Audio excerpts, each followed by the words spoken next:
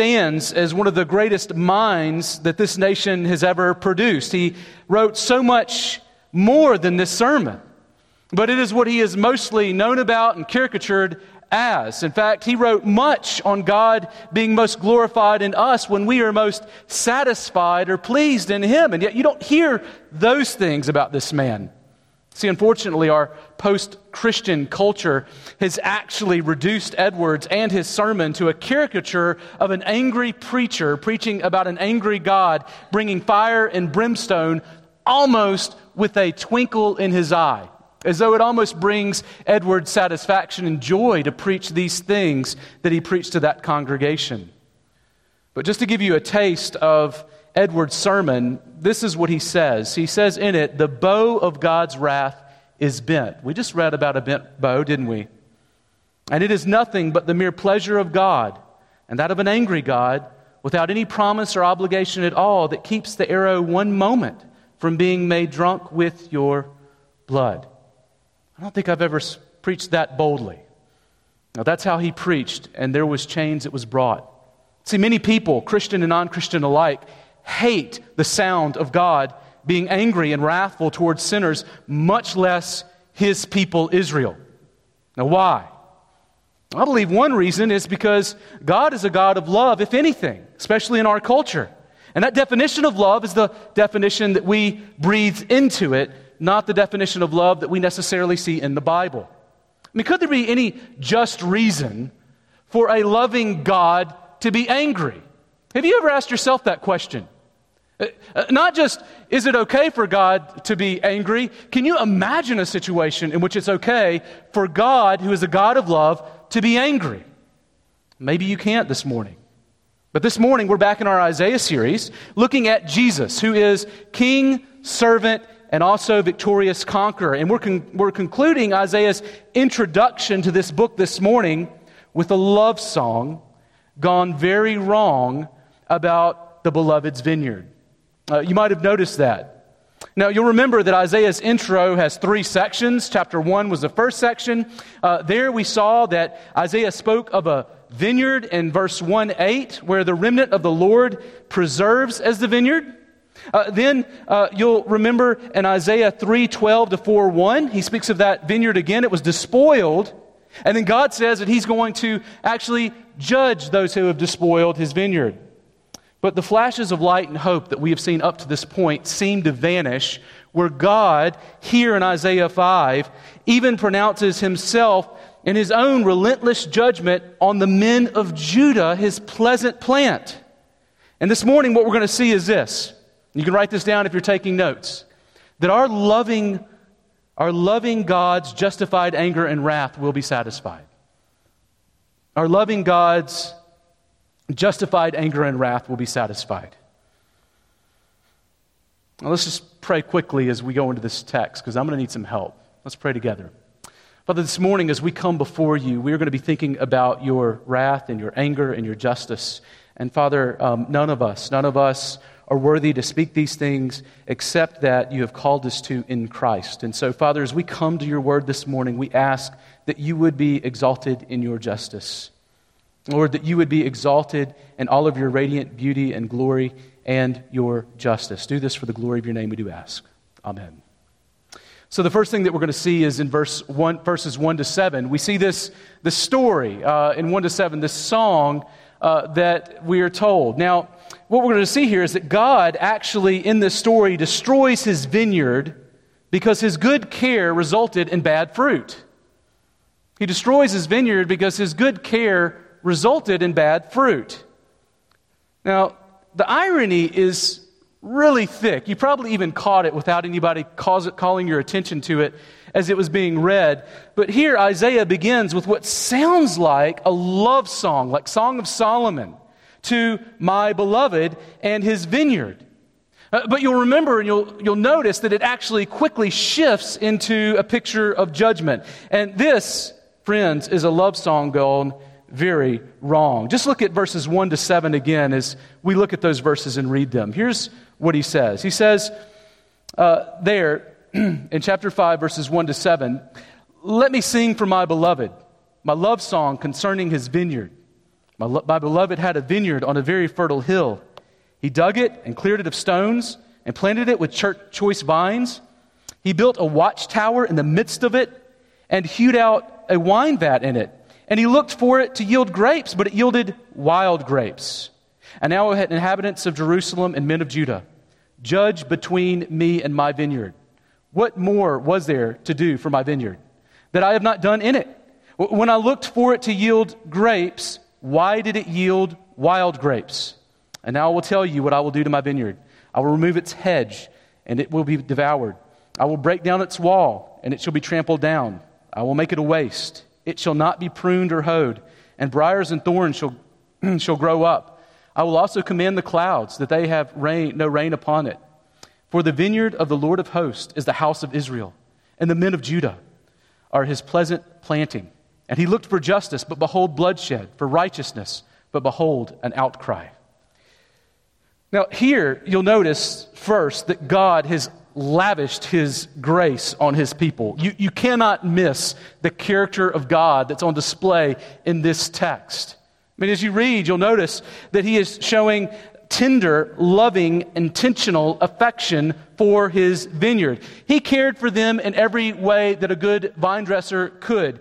He cleared the stones. He planted choice vines and even built a double wall around them because they were his creation from beginning to end. He would have glory brought about through his garden. The glory of the gardener would be displayed in the garden that he has created with his very own hands. And God provided them with every good thing, and he protected them from every bad thing. That's why God asks, what more could he have done for his vineyard in verse 4? Now, not only did God protect and provide for them, take note that he also looked expectantly for pleasure in the sweet fruit they would produce. He was anticipating that sweet fruit was to come. In fact, verse 7, there he calls Judah his pleasant planting. They were his pleasant plant, and he longed to see what would happen with Judah and what they would produce. And he even built, notice, a watchtower to dwell in the garden and dug a wine vat. Now why? Because God waited expectantly for the sweet fruit of his labors. And the people that he called and created to image him to the nations, he was looking for what they would do. But notice, God says, I looked for it to yield grapes twice in verses 2 and 4. He was looking and watching this garden. It's not as though he built the garden and then walked away and didn't know what was going to happen to it. He was sitting there watching to see what would happen. And then notice also this, that not only did he lavish grace on his people, God looked for good fruit. But what did he find when he was looking for this good fruit in verses 2 and 4? Well, you'll notice he looked for good fruit, but both times he found wild grapes. Wild grapes. Now, when you hear wild grapes, you might be thinking to yourself, that doesn't sound so bad. Especially if you had been with my family this summer when we were in Maine on Cadillac Mountain and we found wild blueberries, right? They were excellent. We loved finding those wild berries. They seemed very good to us. We tasted them. They were actually quite tasty. God did a good thing in those wild grapes, those wild berries on the mountain.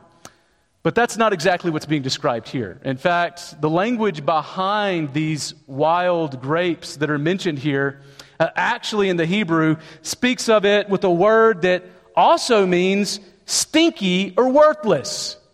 Man, I really wish that the Hebrew, the ESV would have put stinky grapes here. I think that would be better.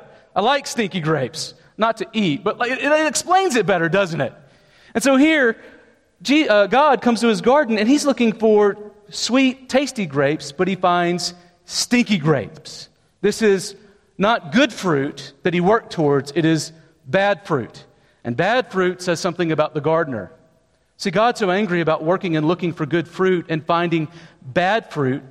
He's so angry that he actually removes, notice, his protection from external enemy. He removes that double wall. His pruning is removed for sanctification, and his provision for the blessings of rain that are so necessary to grow are gone.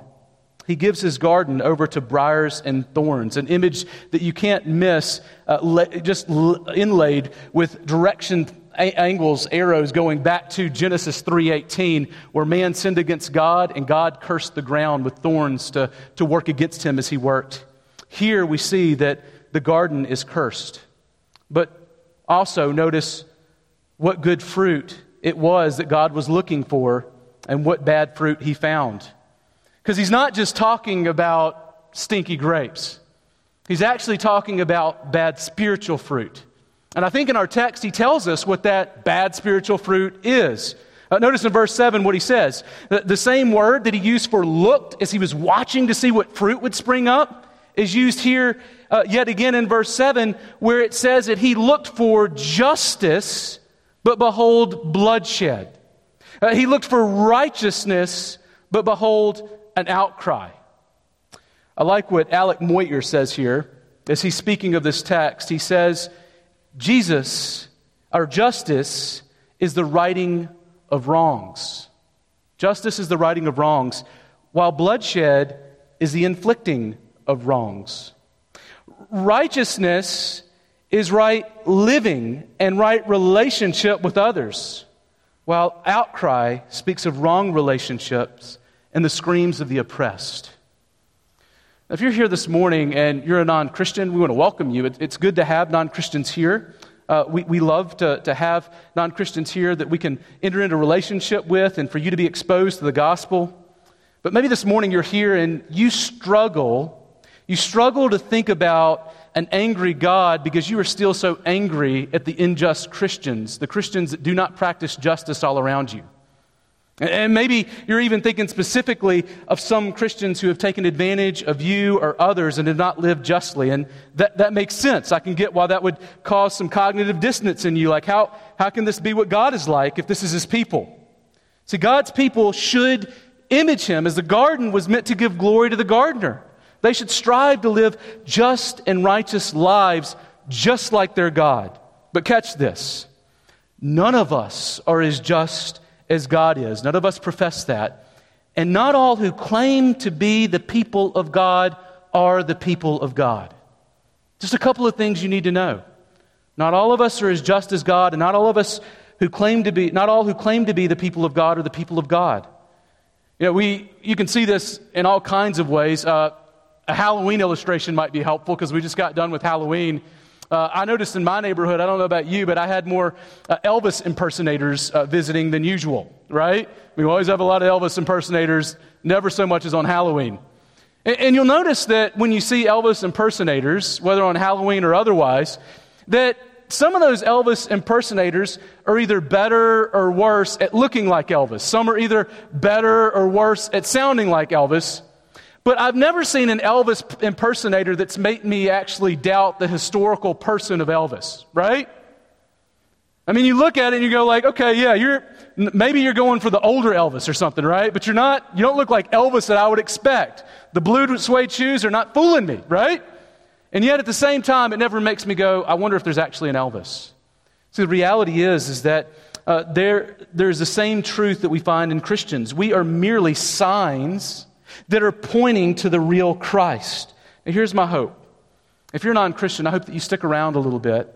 And I hope that what you notice in our body with our Christians is that though we are not perfect, at Trinity Bible Church, you will find an imperfect people striving to live just and righteous lives that are authentic and look like Jesus, and ever increasingly so. Give us a chance. We'd love to hopefully show you what it looks like to seek to live like our God lives. That's what we're aiming for. But there's another thing here for Christians, something that we need to take note of. Did you take notice that God is actually speaking to Israel and not the nations here? Don't miss this. We have a new and better covenant in Christ, but God still inspects fruit. We see that all over the New Testament. And what that's important to know is that our fruit actually speaks to the nature of the tree and whether or not it's alive or not. Now in Matthew 7:19, you'll remember that when Jesus showed up, he said, every tree that does not bear good fruit is cut down and thrown into the fire. Speaking of judgment. And then in John 15:2, Jesus actually differentiates between fruitless and fruitful branches, speaking of those professing Christ as being fruitful. But not only that, he says there are those who don't have true faith.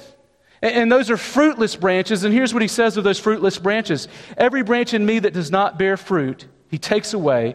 And every branch that does not bear fruit, he prunes, that it might bear more fruit. And later he says that those that have been cut off and taken away are thrown into the fire. I think he got that straight from Jesus, right? Jesus said it. And so Jesus is here very interested in the fruit that is produced by the people of God. In other words, fruitfulness speaks to whether or not you have true faith and have been justified by God. Now, there is a category for thinking that you are a Christian and not being one. Now, let me just say that again. There is a category of thinking you are a Christian and not being one. And that is not a category that I created. That's a category that we see throughout the New Testament. You can be self-deceived about the nature of who you are. Now, why? Why do I know that this is true? Well, here, Jesus himself says, no spiritual fruit means no Jesus root, right? So in other words, if you have no fruit as a Christian and part of the new covenant, then he's saying the problem isn't that you have no fruit as much as what it means, which is that you have not been connected to the root who is Jesus. See, Jesus is the righteous judge.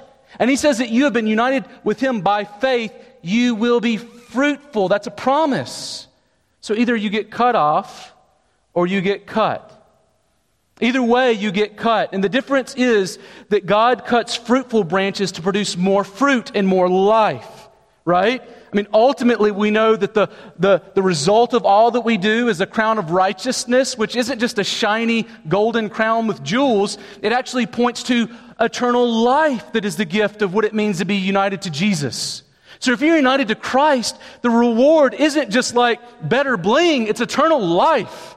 That's what God offers those who are united to Jesus. They will be fruitful and life-giving from now into eternity.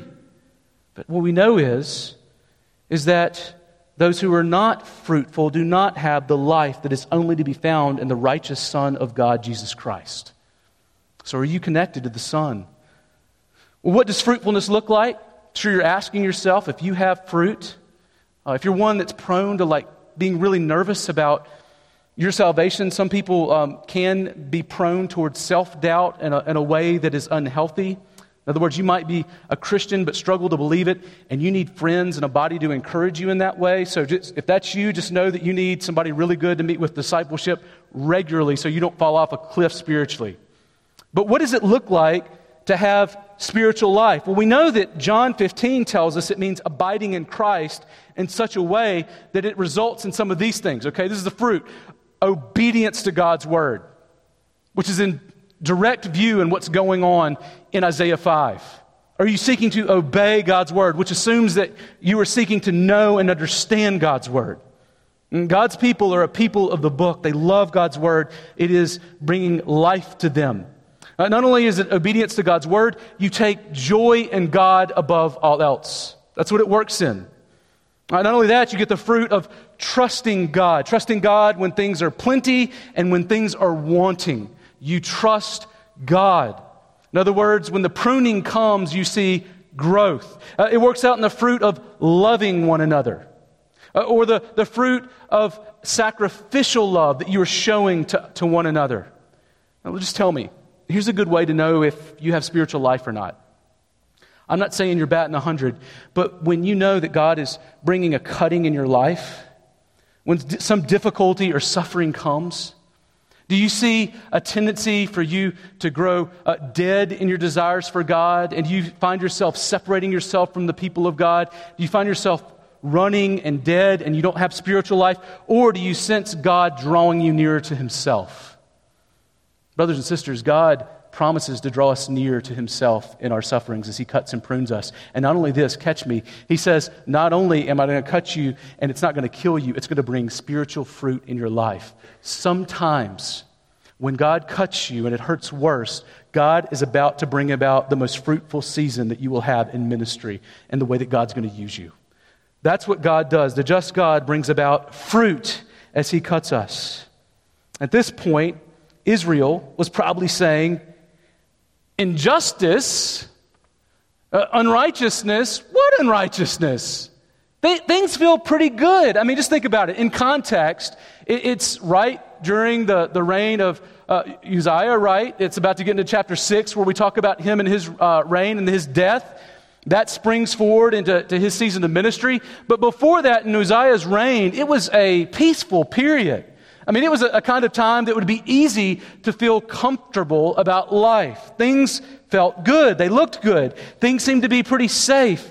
And here in the midst of this, Isaiah is coming in and saying there's a problem. And they're saying, problem? Life is good.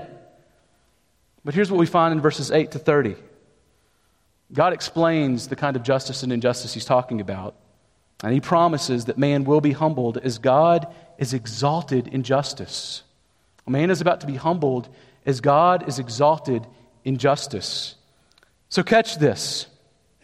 In these verses, we're going to move from a love song gone wrong to a lamentation, right? A song of lamentation or lament. He is about to enter into what we would call a woe oracle. It's like the lamenting the death of someone at a funeral. So we move from almost like a wedding song to a funeral song. And that's important because it educates, I believe, the tone that Isaiah would have delivered this with. See, he's not condemning his people. He's not sitting there speaking this word with a twinkle in his eye and a disconcerted kind of voice as though it's not part of his deal.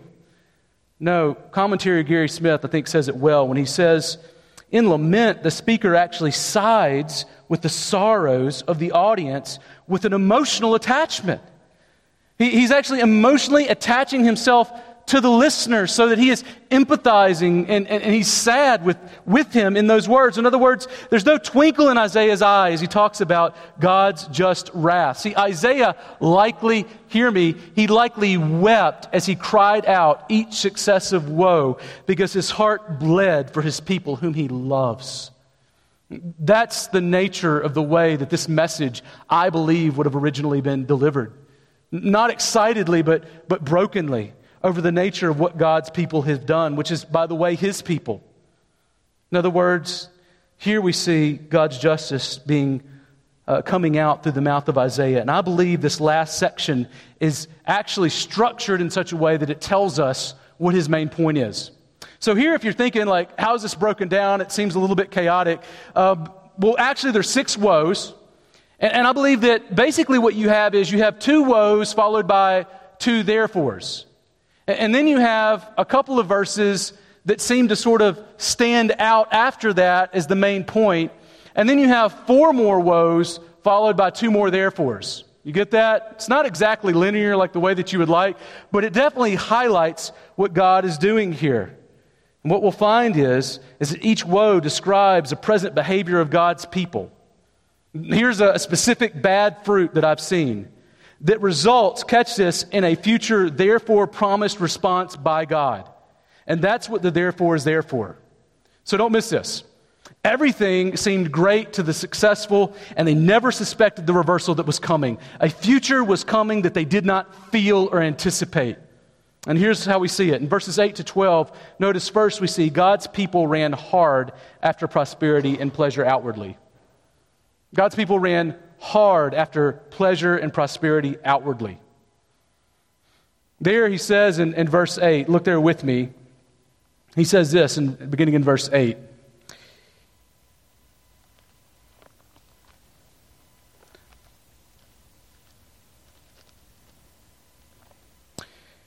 He says, woe to those who join house to house, who add field to field until there is no more room. And you are made to dwell alone in the midst of the land. The Lord of hosts has sworn in my hearing, surely many houses shall be desolate, large and beautiful houses without inhabitant. For 10 acres of vineyard shall yield but 1 bath, and a homer of seed shall yield but 1 ephah. Woe to those who rise early in the morning, that they may run after strong drink, who tarry late into the evening as wine inflames them. They have lyre and harp, tambourine and flute, and wine at their feast, but they do not regard the deeds of the Lord or see the works of his hands.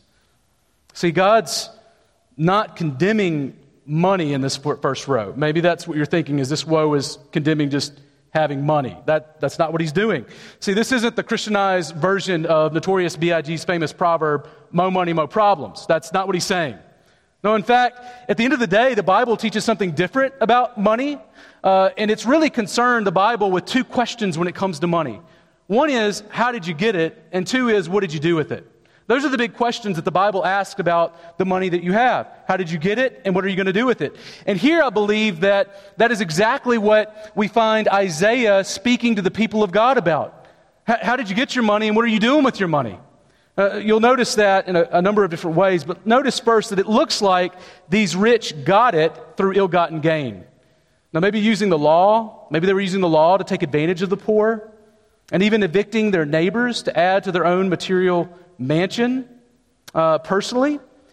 That could be what verse 23 means when he's speaking of taking advantage of the poor. He might be talking about the way that they were manipulating the system so that it works for them and takes advantage of others. But did you catch how Isaiah shifts to the future tense? And he says, many houses shall be desolate. And then those fields that they took will be spectacularly unfruitful, just like they have been spiritually. See, we also see how they used it. That's how they got it, but how did they use it? Well, it goes on to say in the second woe that their money is gotten and used in this way. The second woe tells us they're drinking and partying from early in the morning till late at night. They are literally entertaining themselves to death. Now, they are thinking all about the money that they have made and taken and the money that they are spending and the pleasure that they are getting from it. And they've completely lost sight in all of this pursuit of pleasure. They've lost sight of the deeds of the Lord and the work of His hands. Did you catch that? Verse 12, that's the problem. They've lost sight of God. It's not bad to have a good party. It's not bad to have material possessions. It's bad when it has absolutely hidden the hands of God from you. That's exactly what we find here. The deeds of the Lord speaks of His creation, of humanity, whom He created as the pinnacle of His creation. The deeds of the Lord speaks of Israel as a people whom God redeemed out of slavery to Egypt to make a possession of His own. They also forgot God's law, which came with blessings for obedience, but curses for disobedience. And they had forgotten all of that. See, times were good. The bank account was full. The houses were paid for. The family was growing. Everybody had braces. There was peace in the Middle East, and they felt pretty self-sufficient.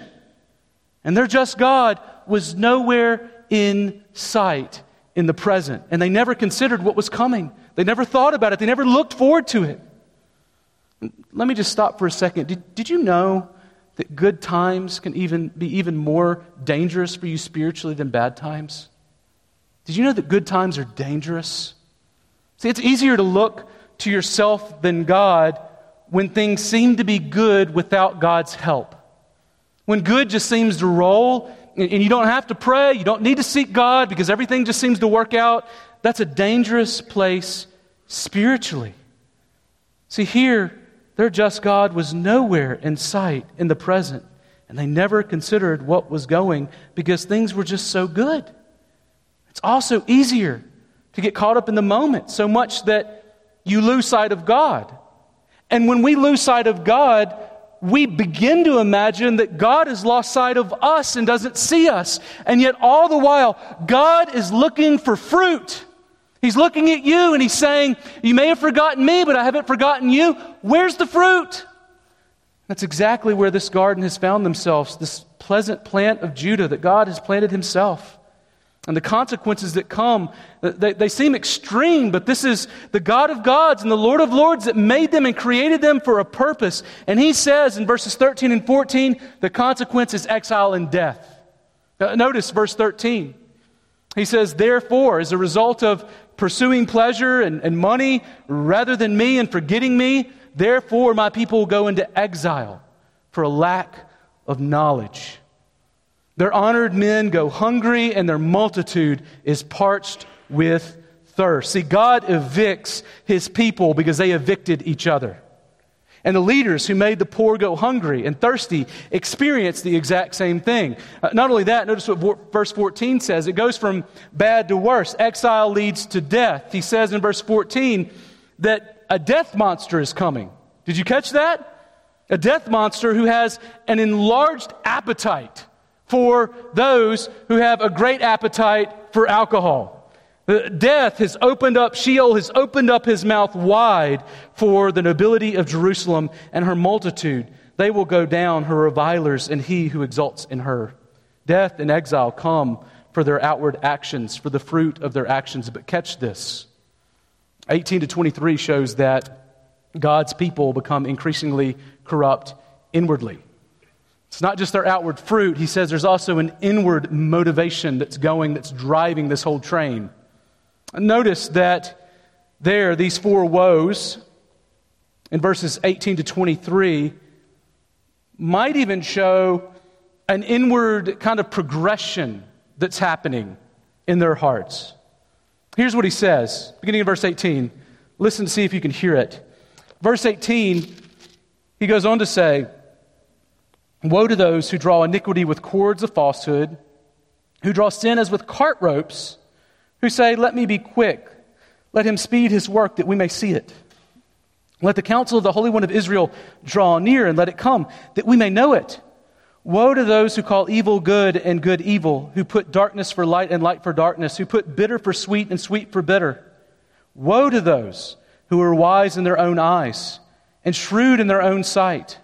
Woe to those who are heroes at drinking wine and valiant men in mixing strong drink, who acquit the guilty for a bride and deprive the innocent of his right." See, in verse 18's woe, you even there see, I believe, potentially a kind of progression. Cords are weaker than cart ropes. So it seems at first they merely draw sin with cords of lies, but then their bondage to sin grows to the point that they actually are mocking God, inviting Him to come in all of His holiness as they are dragging their sins behind them. There is no shame at God showing up. They're actually inviting Him. God, if you were holy and righteous and just, then why don't you just show up and do something about this? They have no fear of the Lord.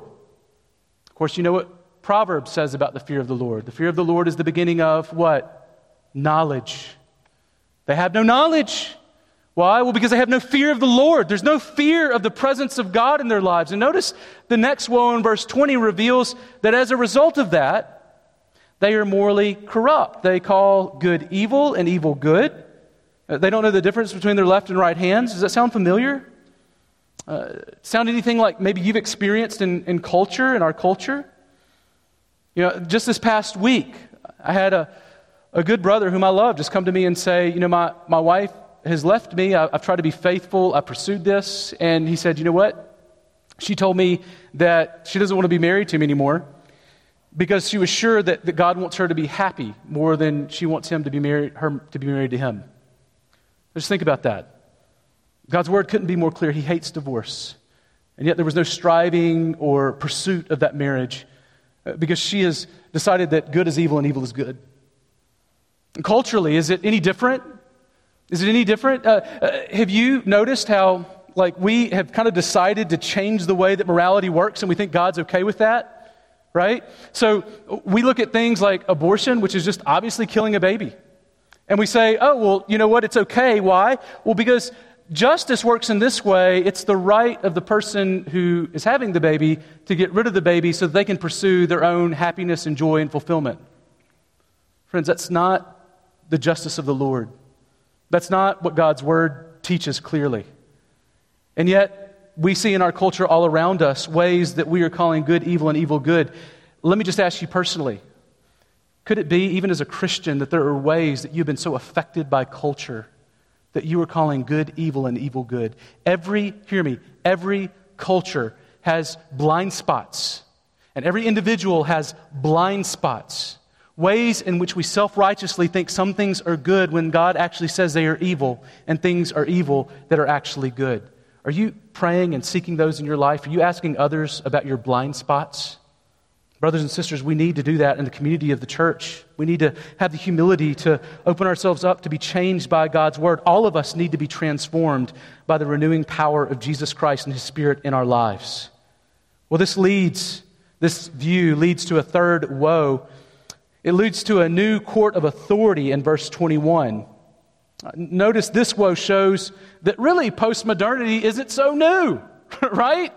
You know, postmodernity, that view that says that I determine truth for myself, because we can't really trust that there's any objective meaning out there. There's no truth that we can all agree on, because that would sort of assume that there was a God who created that thing and that we're all seeing this thing that actually finds its reality anchored in something else other than us. And if we don't believe that, well, then what's got to be true must be what, like, I decide's true and what you decide's true and you, right? And we all have a truth that doesn't have to be in line with one another. Like, that's postmodernity. And that's like not a new philosophy, that's a biblical philosophy. In fact, if you're just interested just for kicks to see how that plays out, let me encourage you to go read the book of Judges this afternoon. That book is really grounded in this one sort of statement where we are told that in those days there was no king in Israel, and what? Every man did what was right in his own eyes. And you know how that ended. It was disastrous. Israel looked worse than Sodom and Gomorrah in their sin when they were doing what was right in their own eyes.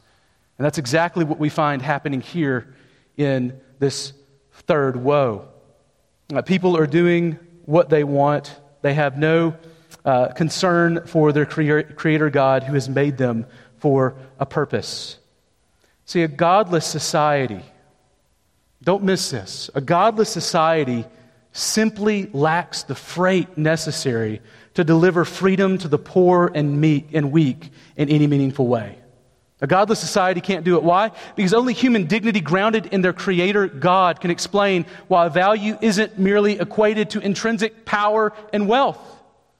We have value that is in our God. It's not based on my bank account. It's not based on my intellect. It is based on my God. And if we don't have that, then we're going to have a really hard time explaining why people actually have value other than by how much power and how much bank account they have. But catch God's response to Judah and their sin in verse 2, and the two therefores that follow. In the verses that follow, these two therefores, we're told two responses. First, verse 24, they will be devoured like stubble before a flame. Why? Because they rejected the law of the Lord of hosts and they despised His word. I guess God cares about His word, right? Not only that, catch verse 25.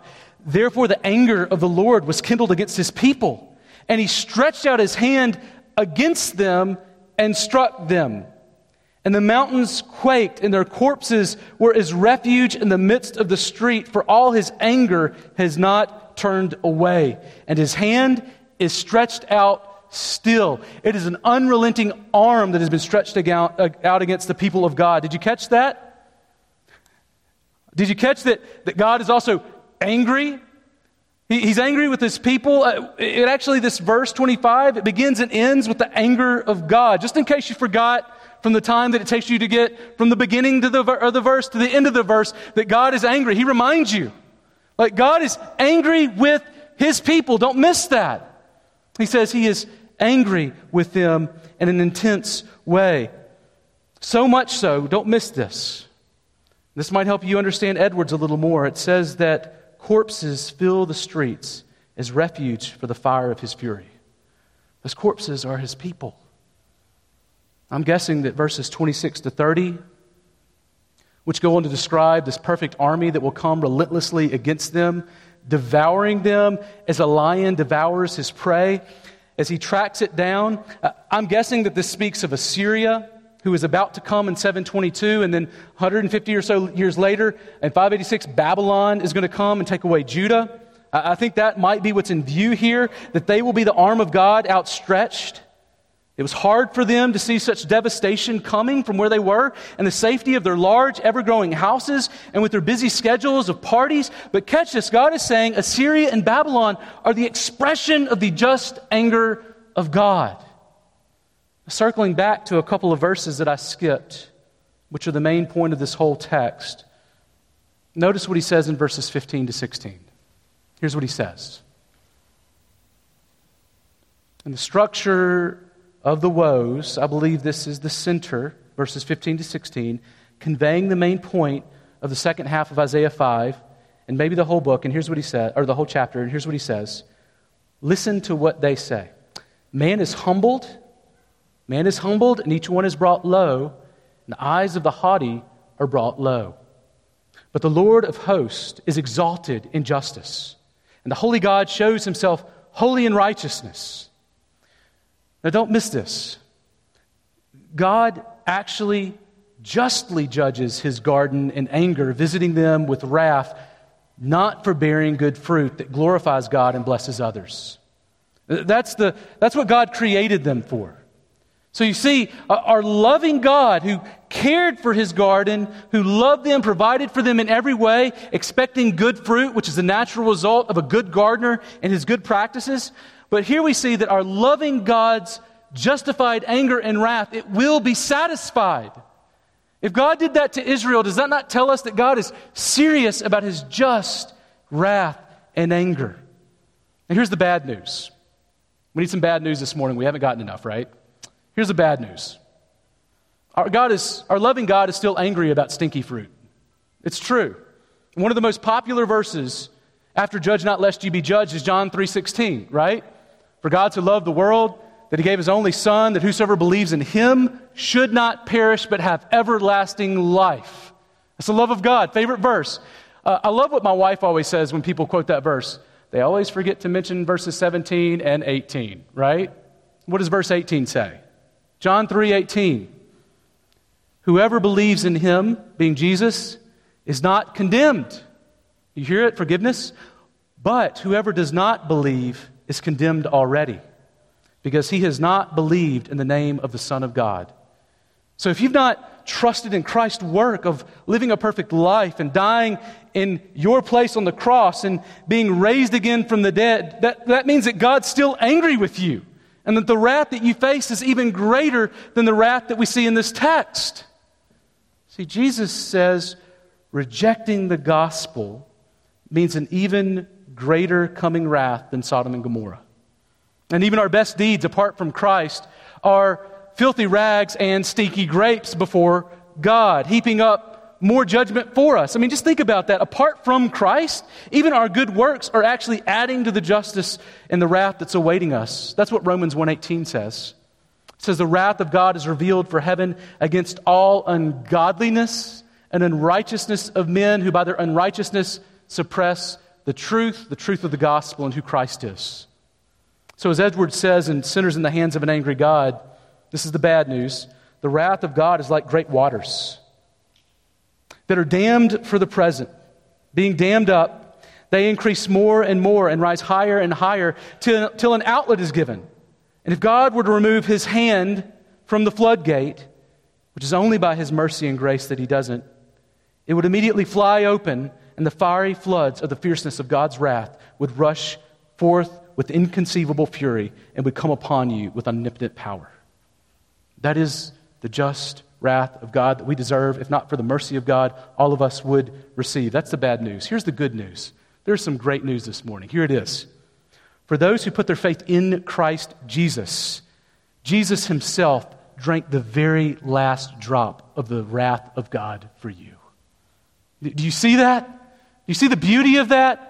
We deserve to be worse off than those Israelites whose bodies were burning in the streets, and yet God in his infinite mercy spared you and me, and he did it at the very cost of his own Son, who went to the cross to absorb God's very wrath for you and for me. That's the love of God on display, that he took back not just some wrath of human enemies. See, our biggest problem isn't our human enemies. He actually took away our guilt before him, our sin that deservingly earned his wrath. He took that away and absorbed every last drop so that we would no longer be enemies, but the very children of God.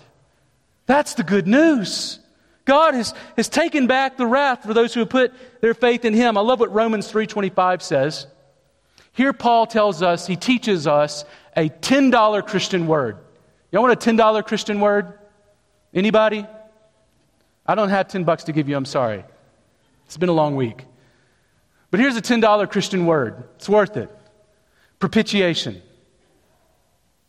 You like that word? It's a big word, right? Let me tell you what it means. It's a big word. It's a beautiful word. It's a word that you need to stick in your vocabulary, you need to meditate on. This is a great word, propitiation. Propitiation is a word that is used in this text in Romans 3:25, where Paul says, God the Father put forward Jesus Christ as a propitiation. That's in the Bible, that big word. By his blood to be received by faith. Now you might be thinking, that sounds awesome, but what's propitiation mean? Propitiation means that God's anger and wrath has been satisfied by his own self-sacrifice of his Son, whom he has loved eternally. God absorbed the wrath meant for you in his Son. No one has loved you like God has loved you in Christ. No one has given you freedom and rescue like God has given you in Jesus. Nobody has sacrificed for you the way Christ has sacrificed for you and the way God the Father has sacrificed for you. Isn't that a joyous understanding? Propitiation, what a great word.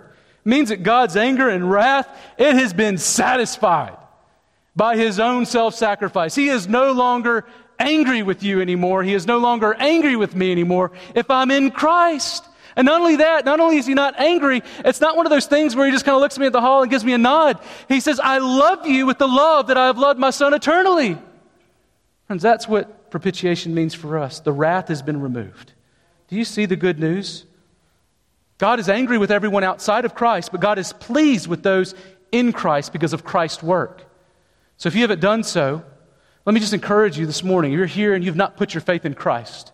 You've not given your life to living for him. I want to encourage you to do that today and change your life today. Be changed by Christ and his Spirit. See, fruit is not something that saves us. It's something we need to know. Jesus saves us and justifies us and makes us righteous in such a way that we produce fruits of righteousness that look like the God who saved us.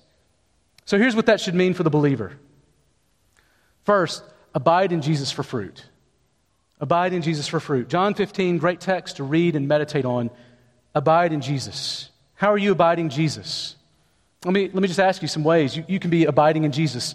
You abide in Jesus. Are you studying God's Word? Did you notice that God really cares about His Word?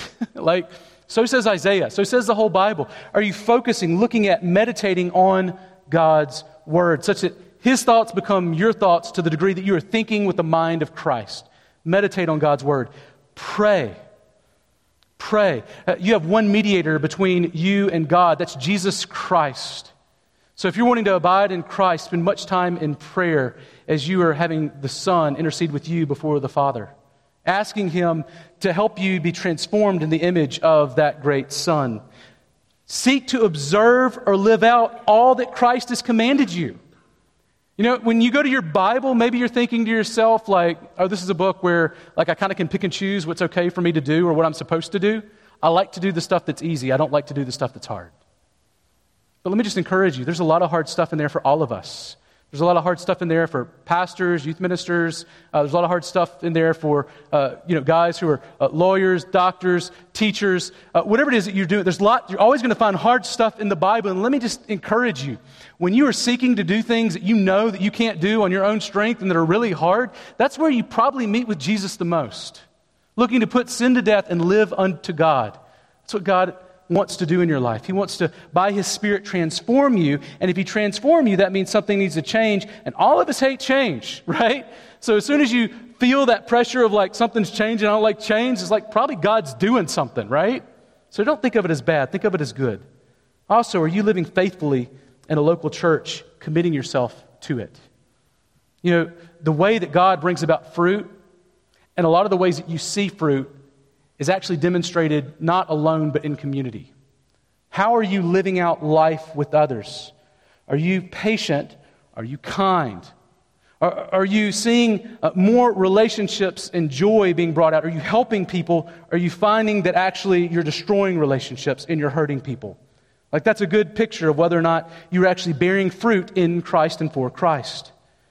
It's hard to abide in Christ without abiding in His body, the church.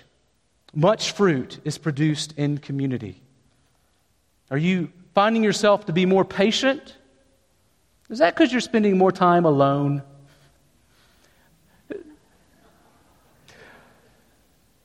And second and finally, share Christ because you know the joy of salvation and the fear of God's justice.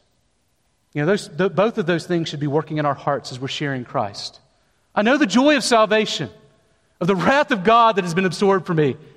And I know the wrath that is coming for those who don't repent.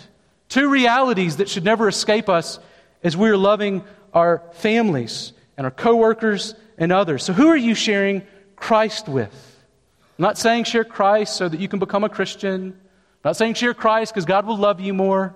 I'm saying share Christ and be motivated by the fact that there is a just wrath that's coming, that you've been rescued from. You know where salvation is. You know where the lifeboat is. Bring people to the lifeboat. Hope for fruit of salvation, but aim at a loving warning. See, God's wrath is coming. Are you ready for that? Let's pray.